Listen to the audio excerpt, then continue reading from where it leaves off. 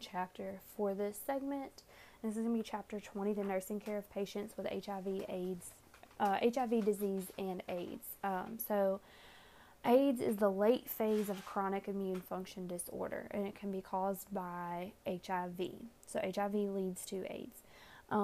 Developing after a long period of untreated HIV infection, and it can be fatal. Most with HIV who receive treatment do not develop AIDS. So the goal is to not get to AIDS. Antiretroviral medications suppress the HIV replication, and we're going to get into that a little bit more, and it improves the immune function and reduces the risk of life-threatening opportunistic infections. So we first see ARV in 1987, HAART in 1996, and this is a combination of at least 3 ARV drugs, and that's antiretroviral. And then we see that the HIV epidemic was in 1981. So the pathology behind this is that HIV kills immune cells.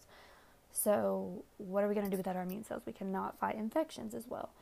AIDS is the final phase, and this is what we're trying to avoid. And normally when AIDS comes about, the last thing that the patient's probably going to contract would be pneumonia. That's usually what takes them out. So there's 2 strains of HIV. HIV-1, which is found around the world, and it's more pathogenic. And then we have HIV-2, which is found mainly in like a small area in West Africa, and it's less pathogenic. So we know that retrovirus only has RNA for genetic material, and is attracted to immune cells with surface attaching sites, so a CD4 receptor. Cells with CD4 receptors include lymphocytes and macrophages that are found in the brain. So your lymphocytes are going to be TD4, TD4+, T4, and helper T. I'm not sure that she wants us to know all those, but they are there. Yeah, she didn't have those on here. Okay, so these hide in latent reservoirs for infection flare-ups, which prevents a cure. So because we can't get to it, we can't find a cure for it. So latent meaning that it can be, when I think of latent, I usually think of tuberculosis. It can hide away, and it won't come out for a while. So a lot of the times you won't see HIV for like 8 to 12 years. Like sometimes it will be dormant for that long. Dormant and latent mean the same thing. So CD4 T lymphocytes are the main targets of HIV and coordinate all immune functions. So destruction of these by HIV results in a progressive impairment of the body's immune response. So it's just steadily attacking. It can be latent for many years, and there's no cure, and it can be undetectable in blood because it's latent. So, but it can be controlled with lifelong antiviral treatments. So after a person's been infected, other immune system components form antibodies to fight the HIV, and these typically become present within 3 months after infection. The time between infection and developing antibodies is called a window period. So from like the first second that you get it to like 3 months after is your window period, and testing for antibodies can be done to diagnose HIV. So progression of it is followed. Initial infection is followed by a relatively symptom-free period that is called the clinical latency stage. It remains in lymph nodes, liver, spleen, and reproduces consistently. If untreated, CD4 T lymphocytes gradually decrease, and B lymphocytes become dysfunctional and dysregulated. A period of infection in the beginning of the systematic stage varies and averages 8 to 12 years. Person considered to be HIV infected. You just don't see it. So the prevention is going to be education and prevention. These are the best way to manage HIV, AIDS, and epidemic, because people just don't know. A lot of the times you're not going to see something as you would, with, an STD. When people think AIDS, they usually think sex, but it really has to do with blood most of the time. So gerontological issues is 17% of all persons living with HIV, or actually 50% are older. Why? Because we see of the time period that this started. So often diagnosed with HIV infection when AIDS is already present, because it's been within them for so long, and this was just not a thing back then. So we need to ask them about their sexual and drug use history, and teach preventive measures. So we need to share information on products to reduce the transmission. At-risk adults over age 50 are less likely than younger to use condoms during sex, because they think of condoms as only a birth control measure. They don't realize that this is also to protect from STDs and STIs. Erectile dysfunction treatments have contributed to more older adults being sexually active, because now we're getting up and we're going out. So they might have more multiple partners. contracting HIV through same-sex contact as well. Decline in older adults' immune system increases risk for infection with HIV. Increased vaginal dryness and friability further increase older woman's susceptibility to HIV infection, because we're looking at how it's entering. If you have an open in your skin, a break in your skin, more likely to get in. A rise in HIV infection among older adults is expected to continue due to a lack of preventive knowledge, because they just don't know. How are we reaching out to them? How many older people are actually on social media? How many older people do you know of that get into, support groups and stuff? Most of the time they just stay at home, they mind their business, they do their thing, and they're not learning anything like you and I are being in nursing school, and who's teaching them, and if you don't realize that there's a problem, then how would you know to reach out? So symptoms of HIV in older adults can be confused with commonly perceived problems of aging. So fatigue, decreased endurance, altered cognitive status, and brain effects can be mistaken for Alzheimer's disease. So a lot of times people just think they're getting older and they don't realize that they're signs and symptoms of HIV. And we're going to look at our mode of transmission. And we do need to know this. It's a fragile virus and it only spreads through certain body fluids. So we're going to say that HIV is really picky. It's going to go through blood. We don't want to get a needle stick. Semen, that's a body fluid. Pre-seminal fluid, body fluid. Vaginal secretion, body fluid. Rectal fluid, body fluid. Breast milk, body fluid. Body fluid, it's coming from your body. You need a portal of entry into the body for this to happen. So a tear in mucous membrane or non-intact skin. Direct injection into the bloodstream via needle, so sharing needles and drug use. And then since 1985, we've been testing donated blood, because there has been instances, we didn't know. We're giving blood to people without having tested it for this, and we don't realize that we just transmitted HIV to someone. So we also have a pre-exposure prophylaxis, so your PrEP, with an ARV, and this is an effective way to prevent HIV transmission for those who are at high risk of contracting the virus. Then we have like Truvada, and it can be taken once daily consistency. And these are your pre-exposure prophylaxis, which we know is before. Then we can look into counseling. So routine testing for those ages 15 to 65, pregnant females, or those who have been sexually assaulted, because you don't know that person, needs to be done. So we want to keep this confidential, and we have to have permission to release these results. You can also have post-testing counseling once somebody finds out that they have it, informing them you need to let your sexual partner know if you have this. I actually do believe that it is against the law in some states. If you don't, it can be considered manslaughter. We want to teach them to not share needles, drugs. We want to reduce the risk factors and provide care options. So we should also understand that if we have a patient that's entered into the hospital, they are not required to tell us that they have HIV or AIDS. So assuming that everyone would have it, you want to avoid needle sticks and things like that. That's why we teach safety as far as that goes. So for sexual transmission, it can be transmitted through sexual contact with infected body fluids and mucous membranes. So vaginal and anal sex have the highest rates of transmission in both males and females, and anal sex is the highest. So this results in a tearing of the mucous membrane. I think there's a stigma around the HIV/AIDS pandemic that it came from the gays, and that actually has nothing to do with it, but it is more prevalent to be spread that way because of the way that our mucous membranes are built and how easily that they can be torn, even though we don't realize that they are. And so females have a greater risk for becoming infected. The vagina has a greater area of mucous membranes than the penis. So we're looking at, again, an inside area. So the vagina and your anus all have a specific type of mucous membrane that's going to be affected differently. The greater amount of HIV is found in semen. So the safe sex practices, abstaining from sex, is the only 100% way to prevent it. Because if you ain't going near nobody else's part, you're not going to catch it. It's not going to jump off onto you. Long-term mutually monogamous sexual relationship is considered the safest when both partners are known to be HIV negative. So you better hope that you can trust your partner. Limiting sexual partners, wearing latex gloves to protect hands during genital or anal contact, meaning us, we're taking care of people. We need to make sure we have our gloves on. Using latex condoms and dental dams or latex sheets correctly and regularly as a barrier for the mouth and genitals or anus. Then we have parenteral transmission. So the best way to prevent is to avoid or stop injecting drugs. So alcohol swabs should be used to clean injection site. Never share or reuse them. They have a syringe. I have heartburn, I'm sorry. Syringe exchange program availability, but that varies by location, and they have been shown to decrease the risk of transmission and other bloodborne pathogens. Some places don't do this, but some places do, where you can go and turn in your dirty needles and they'll give you clean ones, which has also become an ethic issue as well, because people feel like it is that we're condoning drug use, but I mean, the latter of it would be another AIDS pandemic, so pick your poison. Programs have shown to decrease the risk of transmission because of this. If injection equipment is reused, it should be boiled or cleansed with bleach.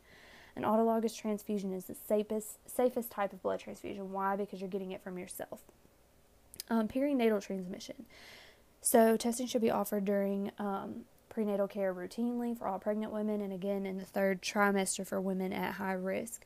All pregnant women who are HIV positive can reduce the risk of perinatal HIV transmission with ART during pregnancy, labor, and delivery. So at the time of labor, pregnant women who have not been tested for HIV should be offered a rapid HIV test. So condoms should be new for each act, made of latex, which is highly effective because other materials have large pores and allow HIV to pass. They should be undamaged, and check the expiration date, applied before the partner is touched. Use adequate amounts of water-soluble lubricant. Replace them if they're broken, and when you start to pull away, you want to hold the condom against the base to avoid leakage. So healthcare providers and HIV prevention, this is us. Occupational HIV transmission is rare, but we want to use standard precautions as we would with anyone. Appropriate hand hygiene and safety devices to prevent needle sticks. Know the occupational exposure protocol if you were to get stuck. Wash the exposure site with soap and water immediately, and for mucous membrane exposures, flush with water. But we don't want to make our patients feel like they're gross. We don't want to make our patients feel like we, aren't supportive, or that we aren't going to give them the same quality care that we would anyone else, because they're human just like you, and a lot of the times all the time, no one asked for that. I can guarantee that. So the signs and symptoms, your asymptomatic symptoms are going to be extreme fatigue, headache, fever, lymphadenopathy, which is your large lymph nodes, sore throat, diarrhea, and then your symptomatic is going to be shortness of breath, fever, weight loss, fatigue, night sweats, persistent diarrhea, oral or vaginal candidiasis ulcers, dry skin, skin lesions, peripheral neuropathy, shingles, seizures, dementia. And in the final stage of HIV infection, AIDS is diagnosed when the TD4 lymphocyte count is below 200 or opportunistic infections and diseases occur.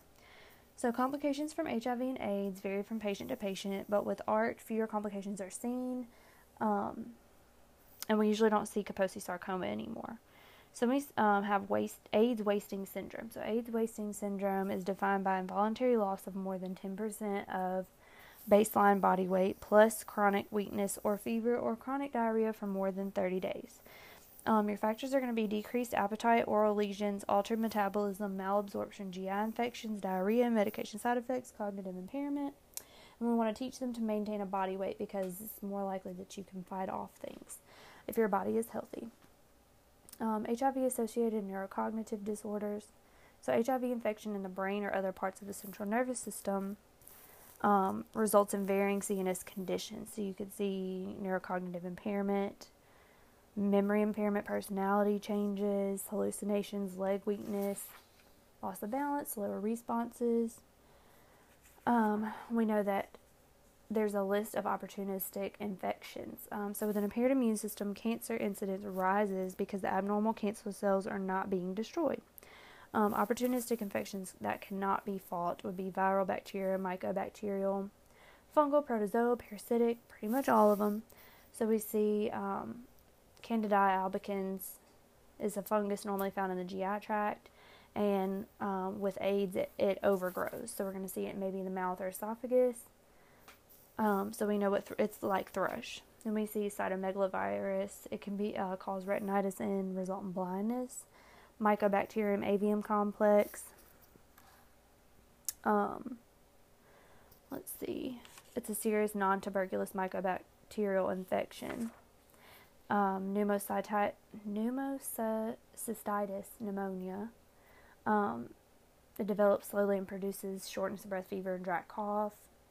We're going to use oxygen to treat that, and then it can also, TB can also be one bacterial infection caused by Mycobacterium tuberculosis. So for diagnosis, we're going to do screening from 15 to 65 years old at least once. A finger stick or oral fluid can be done. A urine test can also be tested, but it's slightly less accurate.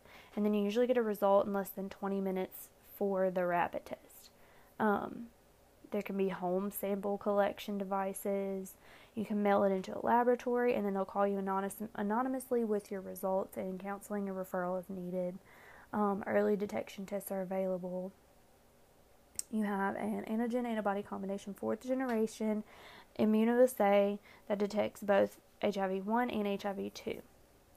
A CBC could also be indicative, so patients with HIV are susceptible to leukopenia, lymphopenia, anemia, thrombocytopenia, and this is due to HIV infection as a complication of ART. So CBC with a lymphocyte count should be obtained because the lower white blood cell count that you have is going to be indicative that there's an infection, and this could lead to us figuring out what's going on.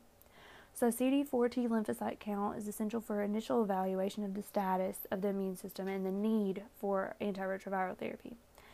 So in people with HIV, the CD4 levels are going to drop. After ART has begun, it's going to increase between 50 and 150 cells per year, and then it's going to follow by an increase of 50 to 100 cells until stabilization occurs. So what this is going to do is kind of suppress it so that it doesn't turn into AIDS. Then you have your viral load testing, and this measures the amount of HIV RNA in plasma, and it shows the risk of disease progressing without treatment, the risk of opportunistic infections in response to ART. So this is going to tell you how it's progressing. Then we can do genotyping, and this measures the resistance to currently available ARV treatments. Guidelines in choosing treatment will be the most effective against a person's virus. We have standard serological testing for syphilis, Hep A, B, and C serologies, and then we have co-infections that influence the course of either a patient's HIV or co-infection. So therapeutic measures will be your antiretroviral therapy, and then we more than anything that we want to prevent it. We want to prevent this from happening through teaching. So the nursing process is we're going to be wash our hands, standard precaution, inform them of how to avoid transmission, monitor and report signs of infection, sepsis, temperature changes, and mental status, promote skin integrity. We want to keep their skin intact because it's easier to spread it that way. Establish and maintain an open and trusting relationship. Don't make them feel small. Encourage them to express their feelings. You want them to be able to talk to you, and you want to be able to help your patient to open up and explain, how they're feeling, because this is a lifetime thing. Like, this doesn't go away, and some people have a hard time dealing with that. So you're going to identify potential hazards and help to eliminate or modify them. You're going to instruct them on avoiding hazards. Let's see. We need to know what ineffective protection would be. So we want to make sure these patients stay away from other people that are sick because they easily get sick. So we don't want to put them around somebody because they're immunocompromised. We want to make sure that we address deficit knowledge because why prevention is key. We want to give medications as prescribed, encourage them to take them exactly as instructed. Do not miss a dose. Use memory aids if you have to. Teach that if a dose is missed, it should be taken as soon as possible unless it's close to the next time. Don't double them up. Medications can cause severe reactions, so you need to look for those. Your patient could have impaired gas exchange because PCP is a potential respiratory infection that occurs in AIDS. Your patient can have diarrhea. That's a large side effect. Fatigue. We want to teach them water and food safety to ensure that they don't get diarrhea, nausea, vomiting, abdominal cramps, headache, fever. We want to make sure that they're eating properly, getting adequate exercise to promote relaxation aid in sleep and give them a sense of control and well-being. We want to make sure that they don't have an impaired oral mucous membrane. We don't want them to have thrush. We want to tell them to stop smoking. We can give them antifungal medications. Make sure they're using a soft toothbrush so they're not killing their gum line. We want to treat their pain. Treatment is usually focused on the cause to achieve pain control and relief. We want to make sure that we avoid impaired skin integrity. We need to assess the risk for situational low self-esteem. Like I said, this doesn't go away. You want to be emotionally and supportive in this. You want to make sure that they're not being socially isolated. We don't want people to think that this just spreads from being near someone. The education is prevention, so we need to make sure that people understand what the causes of spreading this are. We need to give them access to resources, community and in-home health care. And then for home health hints, we want to use hand hygiene, standard precautions. Observe their caregiver's first caregiver role strain, because people get burnt out, Teach the family of a patient with AIDS the signs and symptoms to report healthcare provider.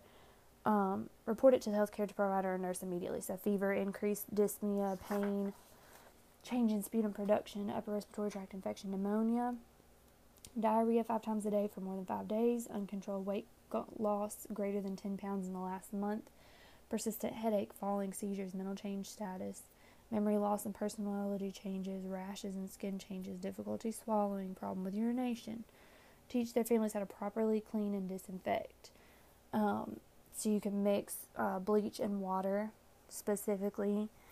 You're going to flush body fluids, solid body waste, and contaminated solutions down toilet. You can disinfect all spill areas, clean toilet seats and bathroom fixtures, clean inside of the refrigerator to avoid mold growth. Wash their stuff separately if it's drenched in blood, feces, or urine, or semen. Wash dishes and silverware in hot soapy water. Dispose of sharps. If you don't have a red biohazard container, use a rigid label container, such as a tin can with a sealable lid. Add 1 to 10 bleach solution to disinfect the sharps. Tape the lid, place in a bag, and dispose in the trash, because we also have garbage men. We don't want them getting stuck with anything. So you're going to dispose of contaminated articles by sealing them in a plastic bag and placing them in the trash. We want to make sure that our patients are eating and maintaining a baseline weight, body weight. Offer small, frequent feedings. Serve food cold or at room temperature. Use a variety of seasonings. Add powdered milk to mashed potatoes or puddings to increase calorie and protein intake. Modify texture to accommodate chewing difficulties because of oral lesions. And then we can also do like Boost or Ensure. And that is chapter 20.